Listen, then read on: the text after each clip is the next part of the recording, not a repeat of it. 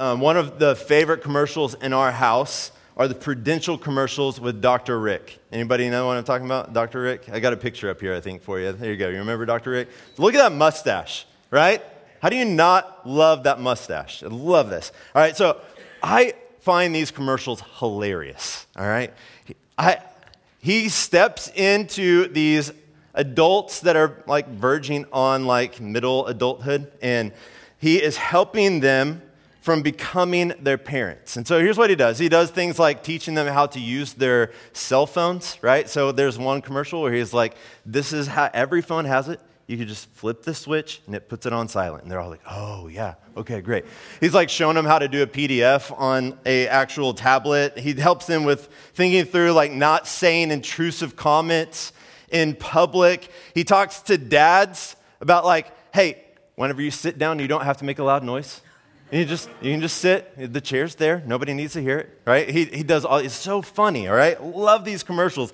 And they're hilarious because they're true. You know what I'm saying? You look at them and you watch them and you can see things that happen in your life or the friends that are in your life. You're not at that point yet. You look at this and you're like, oh my gosh, I can see this in Josh. I see Josh. He makes the loud noise when he sits down in the chair. We love these commercials. They're hilarious because they're true, right? And here's what I want you to notice. If you go search Dr. Rick, he actually has a mission statement, all right? You can go to a website where he has a mission statement. I have it on the screen for you. Here's his mission statement. He's a parental life coach, Dr. Rick. Love that, parental life. And his mission is to save you from turning into your parents. And look at this. He comes up with his own phrase, combat parentomorphosis. I love that. I make up words all the time. That's why I love this. Combat parentomorphosis with the latest Dr. Rick commercials. Hilarious. Love these things, right? Tonight, we're looking at Genesis chapter 26, and it's the last complete chapter we get of Isaac's story, right? So there's probably a lot that we could take away just from that, and that you should probably not look at your life too seriously, right? But the focus turns to Jacob. But as we look at this chapter, we're going to kind of do a two-part series tonight and then next Sunday. And what we'll see is that Isaac could have used a Dr. Rick in his life. Because what we see in Genesis chapter 26 is he's becoming his parents. Isaac falls into similar patterns that we observed in the life of Father Abraham in the weeks prior to this. He resembles his father in both a positive and a negative sense here, all right? We're going to see that there's a semblance of Abraham's faith that we find in Isaac's life as we look at this passage, but we're also going to see a similar pattern of sin that Isaac falls into, same as his father. And so we need to pay attention to this passage because it's something we too experience. There's a pastor, Peter Scazzaro, he says this, Jesus may be in your heart, making fun of like a Christian statement, right? But grandpa is in your bones. What he's saying is the people in our life profoundly shape us. The people, the home that you grew up in, the people in your life, they have a profound shaping on your life. And as we'll see through Isaac's life, that it's helpful for us to stop and to consider where we've been because it helps us understand where we are now, all right? It helps us to stop and consider where we've been because it helps us consider where we are now and maybe even the trajectory of where we're headed. Yet at the same time, here's what we also need to see. Where we come from does not determine our identity or our future. That's the power of the gospel. The good news of Jesus is that where you've been, where you come from, does not dictate your identity or it doesn't dictate your future. That's Jesus' job.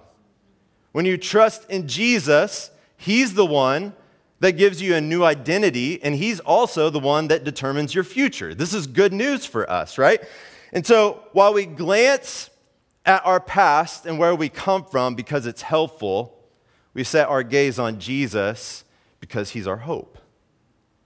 So this is where we're headed tonight, all right? I want us to glance at where we've been so we can identify patterns in our life, both positive and negative. But then we're going to end gazing at Jesus because he's the one that determines our identity and our future, and he's our hope. That's where our gaze needs to be set. It's helpful to glance. We need to know where our gaze is supposed to be. And so here's my prayer, that through all of this, that God would grow an awareness inside of us, that he would help us maybe connect some dots about where we're at in life and why, through wrestling through some questions that we are drawing out from the story of Isaac. But at the same time, my prayer is that we would be rooted in Jesus, all right? I want us to grow in awareness, but I want us to be rooted in what our true hope is. Amen? All right. So let's begin with the patterns. We see this in verses 1 through 6, and what we see is Isaac demonstrates faith like his father Abraham. All right, I'm not going to reread all of it. Let me recap it for us. Here's what happens.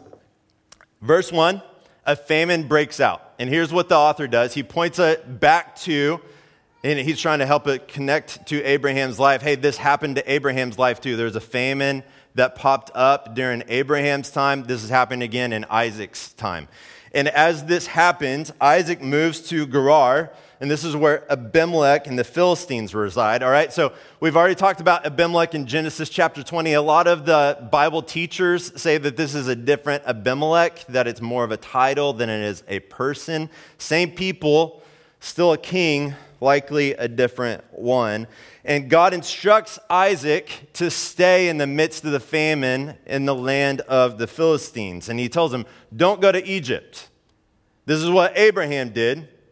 And so God's instruction to Isaac is to stay. Stay. Genesis chapter 12, Abraham flees the famine, goes to Egypt. But here we see that he's to stay with Abimelech and the Philistines. That's more Genesis 20. So we're kind of seeing two different chapters in Abraham's life come together. And here's what happens in the midst of the call to stay.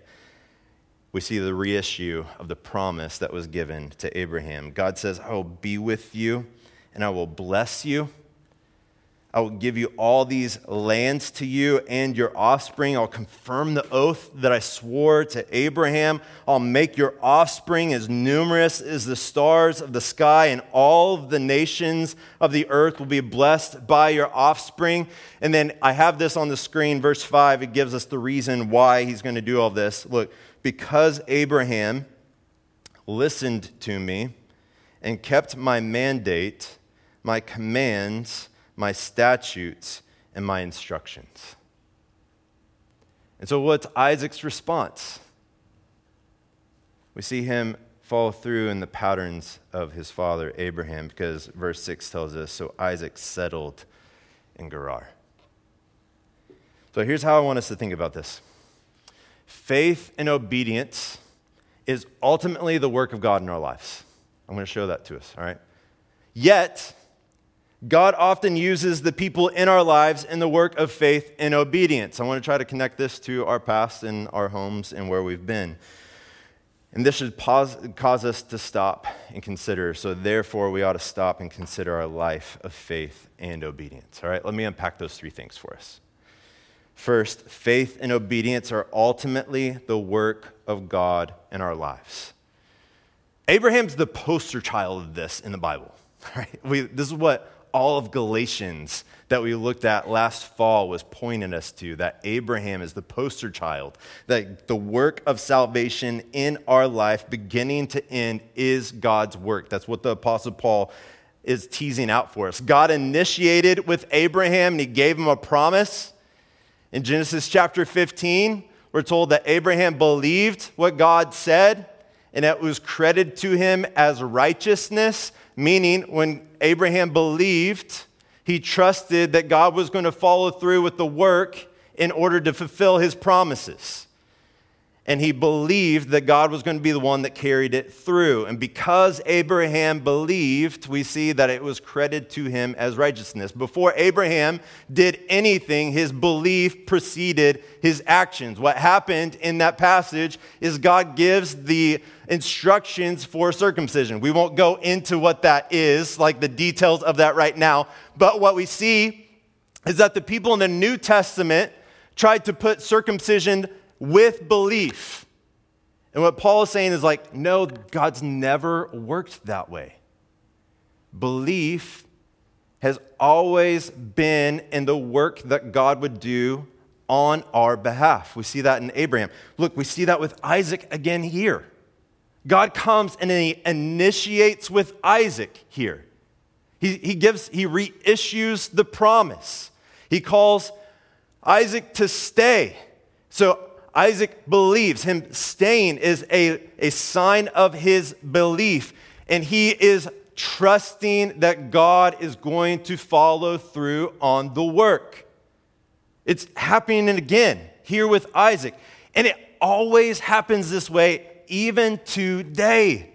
This is how we step into relationship with God. God initiated with us by sending Jesus. We trust in the life and work of Jesus, everything that he's done for us, nothing that we bring to the table. And what is the gift, the free gift of God? We get all of Jesus' perfect relationship with God.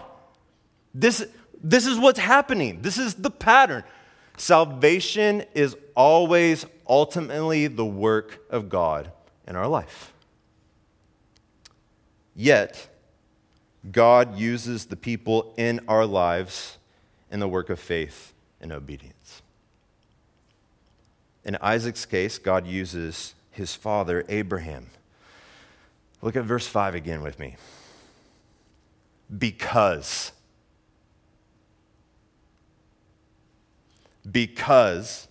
Abraham listened to me and kept my mandate, my commands, my statutes, and my instructions. And living a life of faith and obedience, God points to Abraham's example in Isaac's life here. We see the power of the home and the life of faith and obedience in the example of Abraham in Isaac's life. So the work of salvation is always and ultimately the work of God in our lives. But how does he carry it out? Through the people in our lives. This is also shown to us in the power of the home in Deuteronomy chapter 6. So this is Moses writing again. This is part of the first 5 books. Moses wrote the first 5 books of the Bible. So Moses is writing Genesis. He also writes the law in Deuteronomy. And in chapter 6, we see his instructions for the home. And here's what we see. 3 different things. That we are to love God passionately, that we are to teach truth practically, and that we're to share our stories personally. All right, let me kind of unpack this for us. So in the home, discipleship and the passing off of the faith is the primary means by which God is using the home to share the faith with the next generation. Verse 5 of chapter 6 tells us that we're to love God passionately. It's not going to be on your screen. I just want you to soak this in, all right? Love the Lord your God with all your heart, soul, and strength.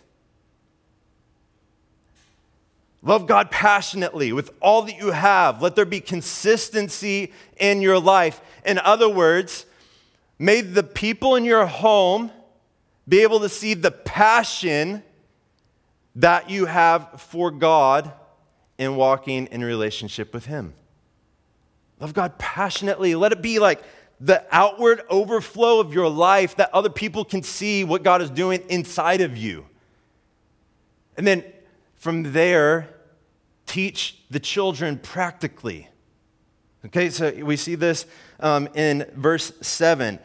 He tells us, repeat the truths, the instructions that Moses is giving to God's people. And he says, talk about them, these instructions, when you sit in your house, and when you walk along the road, and when you lie down, and when you get up. Basically, he's saying, look, the way that you pass off the faith in the home isn't supposed to just be academic lectures, but you're supposed to engage your family in day-to-life, everyday things that are happening in your home.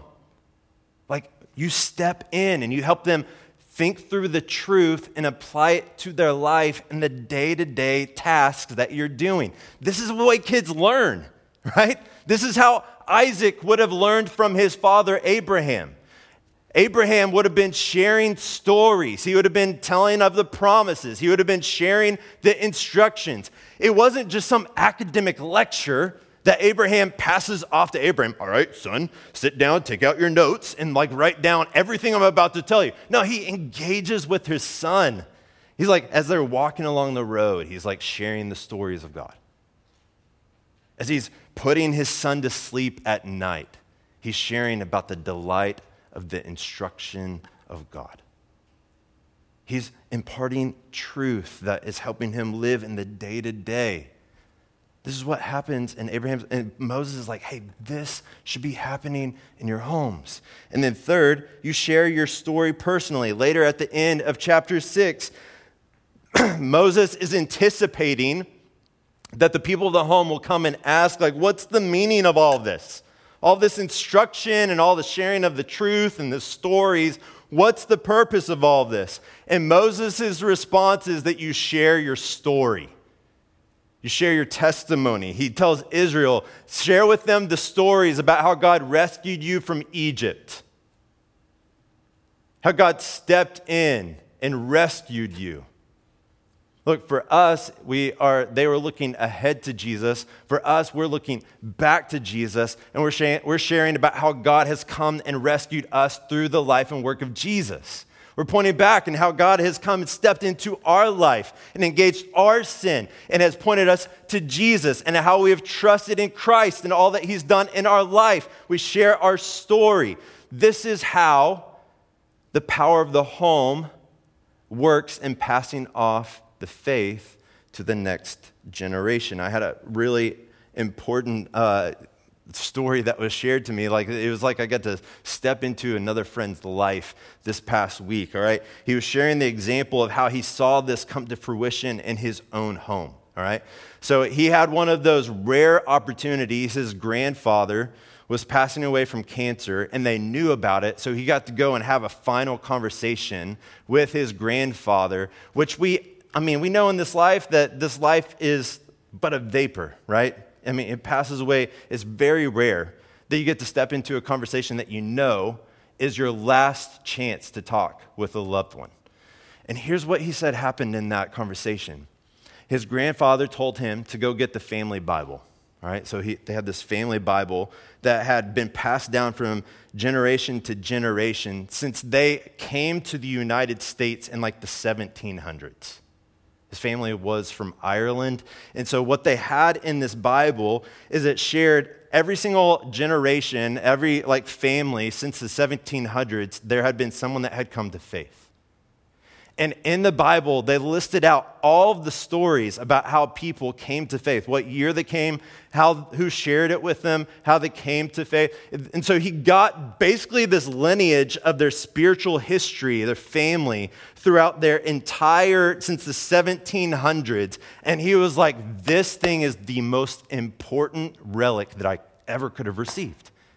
He said, here's what his statement was to us.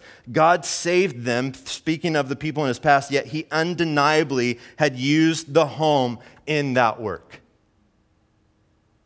He was there's just faithfulness, God's generosity, his kindness, and showing how he's used the home to bring people in my family to faith in Jesus Christ. Look, we see this with Isaac and Abraham's example to him.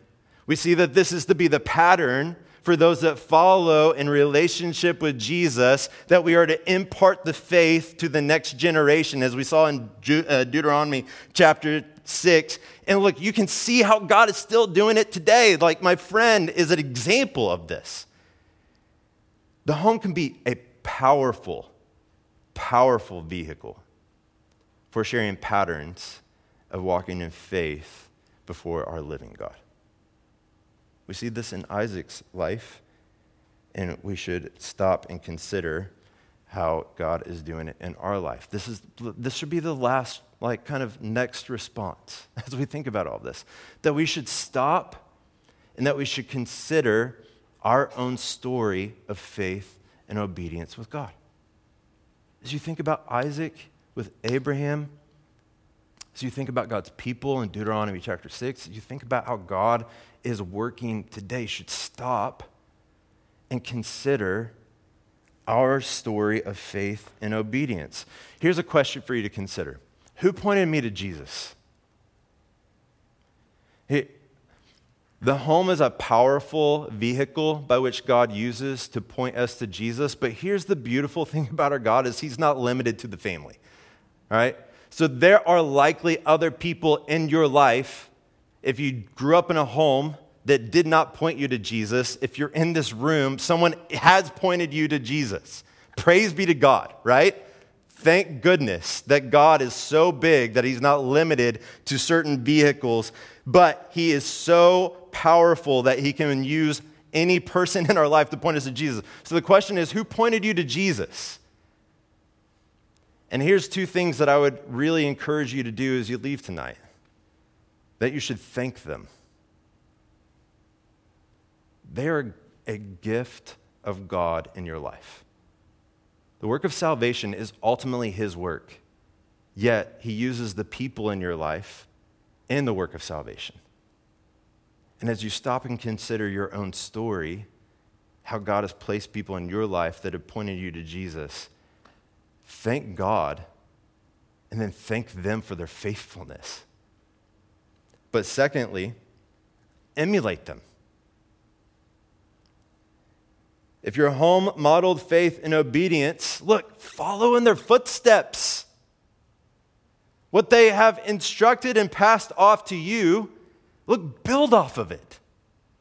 Like, thankful for the model, but how can I continue to grow it? What does that look like in your family? Like, what does that look like in your apartment with your housemates? What does it look like with your coworkers? Like, how are you, as God has given you people in your life that have pointed you to Jesus, how can you build off of it? Emulate them. Emulate them. And if this wasn't your home, look, it's okay to feel something about that, right? It's okay for you to feel a sense of loss there. It's okay to feel a sense of sadness. I don't want to project what it may be on you, but like there may be, you feel like a sense of sadness or a loss there. That's okay. But look, consider the examples that God has given you and then look and emulate their life and the way that they pointed you to Jesus, both inside your home as well as outside your home. He's given you models and he's given you patterns in your life. He's placed people in your life to point you to Jesus so that you can do, in turn, what they have done for you to other people. Amen? Amen. These are patterns of faith. We should see it in Isaac's life. We should see how this is the pattern throughout Scripture. We see how God's doing it today, and we should thank them and we should emulate them. All right? But we also see that this is Abraham in his patterns in Isaac's life weren't always just a positive thing. They are sometimes a negative thing, which is what we see in verses 7 through 11, because Isaac falls into patterns of sin that we see in his father in stories before. Let me reread this for us because I think it is helpful. So verse 7 says this: When the men of the place asked about his wife, he said, "She is my sister." For he was afraid to say, "my wife," thinking, "the men of the place will kill me on account of Rebekah, for she is a beautiful woman." When Isaac had been there for some time, Abimelech, so this shows like this has taken place for a while, right? Abimelech, king of the Philistines, looked down from the window and was surprised to see Isaac caressing his wife, Rebekah. This is, the word caressing there is actually a play on Isaac's meaning of his name, which is he was like playful. This is something obviously that's bound just for the marriage bed between a man and a woman, and Abimelech is surprised to see what is happening as he looks out his window. Verse 9, Abimelech sent for Isaac and said, "So she really is your wife? How could you say she is my sister? That's disgusting, bro." Isaac answered him, "Because I thought I might die on account of her." And then Abimelech said, "What have you done to us?" This is, you should be shocked by this, that the man that has been issued the promise again, we see the Philistines and Abimelech outdo his fear of God in this particular passage, right? What have you done to us? One of the people could easily have slept with your wife, and you have brought guilt on us. So Abimelech warned all the people, whoever harms this man or his wife will certainly be put to death. Here's what we need to see. Sin is ultimately a heart problem. It's also a home problem. And again, it should lead us to stop and consider. All right? So first, we see that sin is ultimately a heart problem. We see that here with Isaac. Verse 7 says this, when the men of the place asked his wife about his wife, he said, she is my sister, for he was afraid to say my wife, thinking the men of the place will kill me on account of Rebekah, for she is a beautiful woman. Isaac had a fear of man problem. He had a fear of man problem. God instructed Isaac to stay. God promised Isaac that he would be with him and that he would bless him, that he would give him the land, he would give him offspring, the nations of the earth will be blessed by him, yet Isaac is overcome with the fear of man. And where does this fear reside? In his heart. Isaac's mouth told Abimelech and the Philistines, she is my sister, but Isaac's heart, look at this, thinking. It's what Moses reports here. Thinking, not saying, but thinking. The men of the place will kill me on account of Rebekah, for she is a beautiful woman. This is a heart issue. Isaac's sin is a heart problem. It's something that resided in his heart that he had not spoken out loud to someone else, and yet God knows. Isaac is responsible for this sin. Hebrews 4:13 tells us this, no creature is hidden from him, but all things are naked and exposed to the eyes of him to whom we must give an account. This means God sees everything about our life, even the heart stuff, the things that don't make it off of our lips, but stay in our hearts. It's as if they were spoken out loud because God knows what's in your heart. And he says in Hebrews chapter 4, verse 13, that we'll have to stand and give an account, meaning you're responsible for this. So sin is ultimately a heart problem, yes? But sin, as we see in Isaac's life, is also a home problem. We love Christmas in our house. One of the Christmas movies that we'll watch on occasion is Four Christmases. Vince Vaughn, Reese Witherspoon. Anybody watch this? There's a line in the movie as they're going to visit their families where they say, you can't spell families without lies. That's Isaac's family.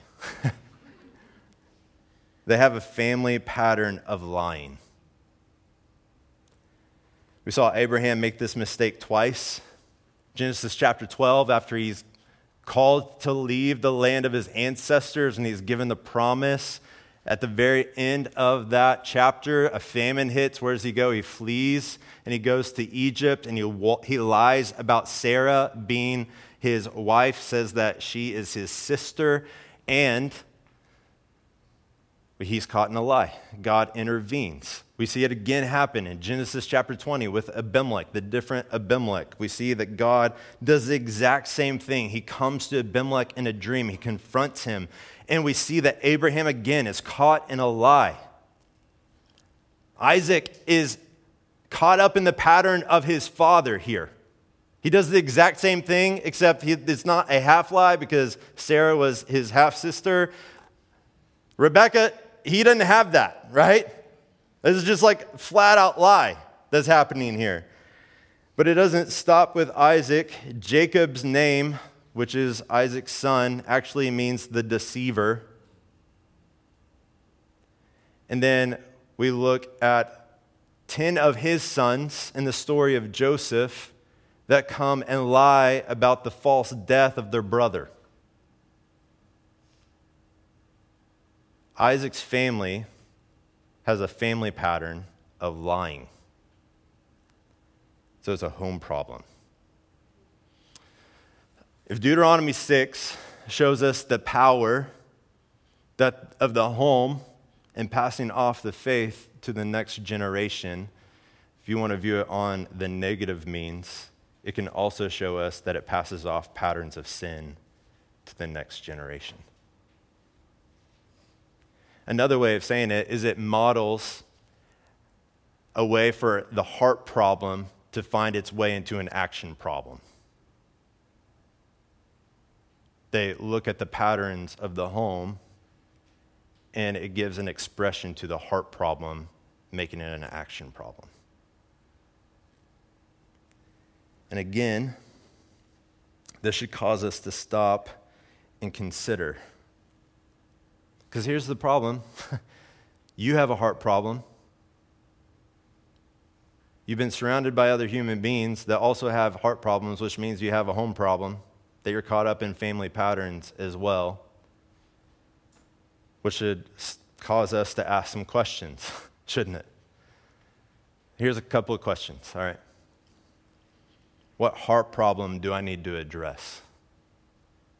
As I look at Isaac's life, and the way that he models the pattern of his family here, and he has a heart issue, then what heart problem do I need to address? Because look, I too, just like Isaac and Abraham and all who have come after him, have a heart problem.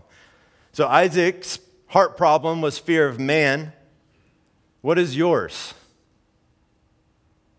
Is it pride? Is it envy? Anger? Laziness? You greedy? Struggle with food? Dealing with gluttony?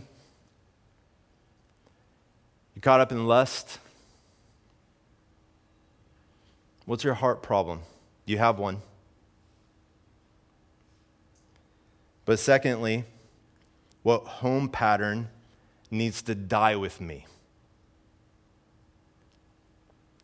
Pete Scazzaro, again, he has the 10 Commandments of your family in the book, Emotionally Healthy Spirituality. I don't have time to go through all 10 of them, but I did try to capture 2 of them that I think may really hit home for us. The first one that he talks about is relationships.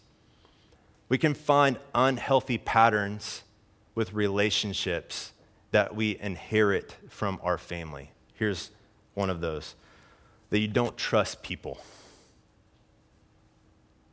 Why? People just let you down. Nobody will ever hurt me again. Anybody ever heard that in your heart? Because I can't trust people, and I've been hurt by people, I've been wounded by people, I won't trust people, and so they will not get in. They will not hurt me. And how does this express itself? You don't show enough vulnerability, right? You never give somebody the opportunity to step into some of the sacred places of your life. You just lived closed off. Here's what's the reality of that. You don't get to experience the beauty of relationship. Relationship is a gift. Look, you're created in the image of God, which means that you are a relational being because we believe in one God in 3 persons. And so if you live closed off, can't trust people, nobody gets in, you don't experience the beauty of relationship. Maybe you don't get hurt as bad. Here's the reality, you will get hurt.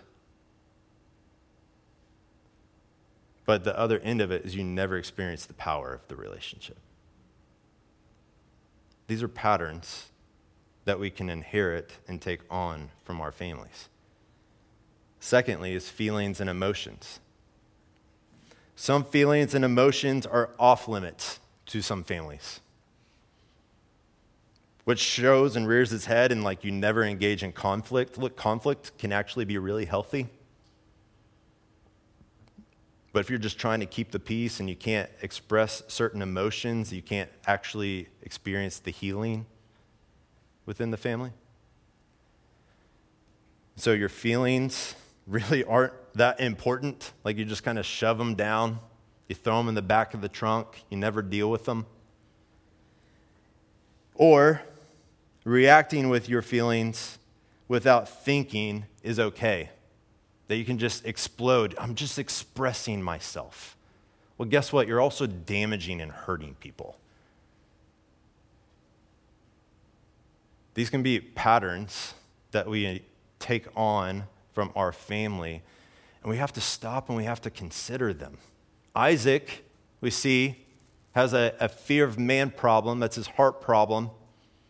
He inherits a family pattern of lying that doesn't end with him. If we want to stop and consider, we ask, well, what of these patterns in my family needs to die with me? Now, can I anticipate something? This is what I was feeling. Maybe I'm not trying to project on you, but maybe you're feeling this with me. You may be thinking, well, Josh, that's all I know. I don't know any different. So how does this happen? What does this look like? How do I do this? Well, this is where we only glance at where we've come from and we gaze at the one that holds our identity and determines our future, because he's the one that shows us the way. The gospel is the power by which God uses to give us a different future. He gives us a new identity, but he also determines our future. And so look, your past doesn't dictate who you are, nor does it dictate your future. That's the power of the good news of Jesus, all right? So look, the gospel is that you now have the identity as the son and daughter of God. Mark chapter 3 is one of my favorite books or favorite chapters in the Bible, like the story at the very end of this. Jesus is approached by his mother as well as his siblings, and he's healing, and he's asked to come out of the house to his family because they think he's speaking nonsense. And so they come to Jesus and they say, your mother and your brothers are here for you. And what is Jesus' response? Do you remember? Yeah, that's right. Who's my brother? Who's my mother? You know how he responds to this? This is verses 34 and 35. Here are my mother and my brothers, as he looks around to the people in the room. Whoever does the will of God is my brother and sister and mother. Look, he's reorienting and he's giving new identity here, but you need to understand what title is left out. Mother, sister, and brother are included. What's left out? Father. You know why? He's speaking of adoption. For those of us that have trusted in Jesus, the Bible tells us that we are now considered the sons or the brothers and sisters of Christ. Here's what Hebrews chapter 2 verse 11 says. For the one who sanctifies and those who are sanctified all have one Father. So speaking of Jesus, the one who sanctifies, as well as those of us that are being sanctified, we have the same Father, the Heavenly Father. And that is why Jesus is not ashamed to call them brothers and sisters. He's speaking of you who have trusted in him. How does this happen? Well, verse 18 or 17 gives us the answer. Therefore, Jesus, he had to be like his brothers and sisters in every way so that he could become a merciful and faithful high priest in matters pertaining to God to make atonement for the sins of the people, the brothers and sisters.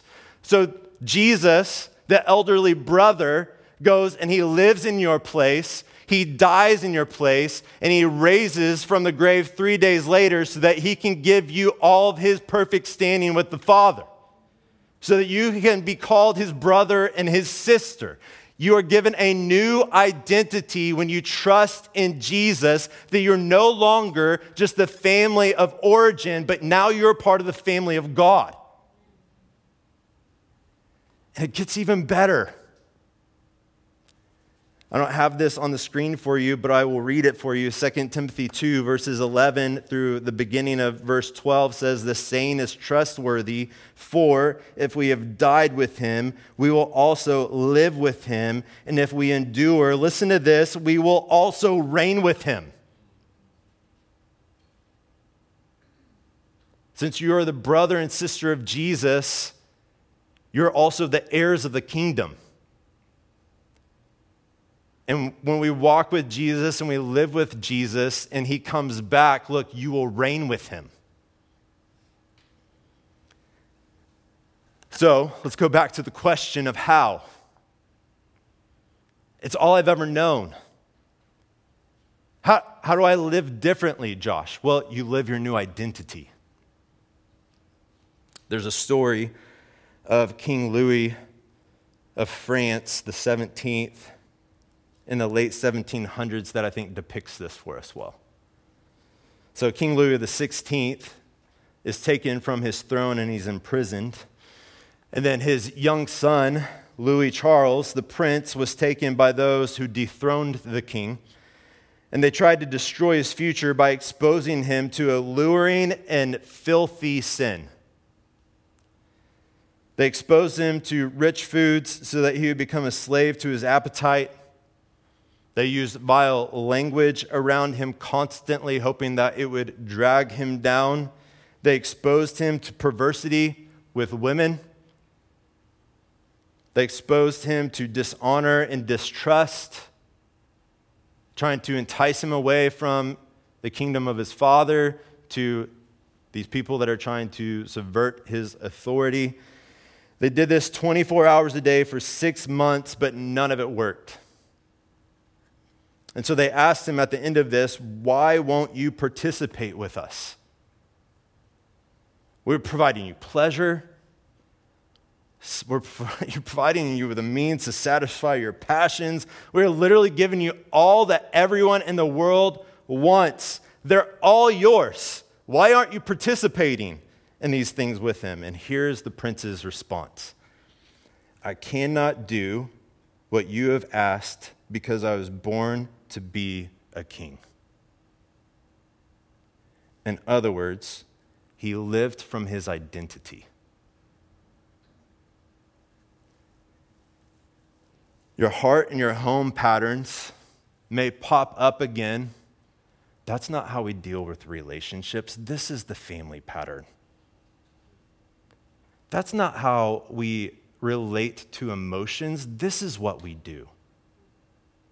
That's not how we handle money. This is how we handle money. This is how success defines your life, not the way that Jesus has told you. Revert back to the family. But look, when you've trusted in Jesus, he has given you a new identity as well as determined your future. And so you can look at the voice of the way you once lived and say, that's not what I was reborn for. I was reborn as the son and daughter of God.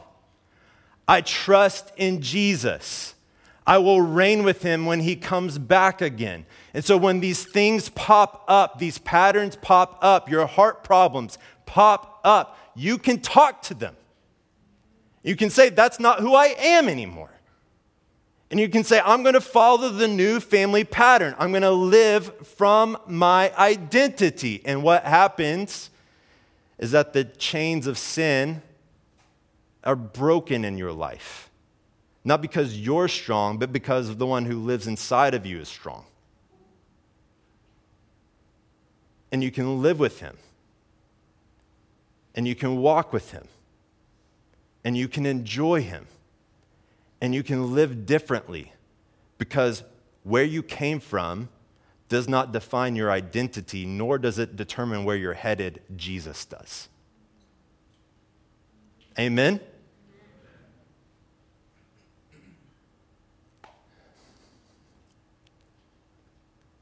Hey, can you just look at me? Jesus is beautiful. He rewrites your story. Your family doesn't define you. What you've done does not have to define you. When you trust in Jesus, he says, I define you. And that authority is the best authority that you could possibly have in your life. Look at me, look at me. You can tell the old patterns no. They do not enslave you anymore. You are the son and the daughter of God. You are the brother and sister of Jesus. Live from your identity. So Dr. Rick is right that our homes, they rub off on us. The story of Isaac teaches us this, doesn't it? Positive and negative. Where we've been leaves an effect on us. It shapes us. This week, would you stop and would you consider how others have pointed you to Jesus? Would you thank them and would you emulate them? Will you ask yourself the question, what patterns need to end with me?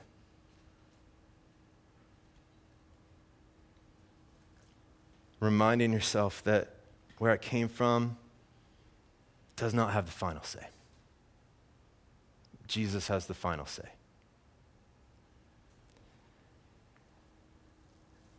And here's what you do. Our homes, they get a glance because it's helpful. Jesus gets your gaze because he's your hope. Let's pray.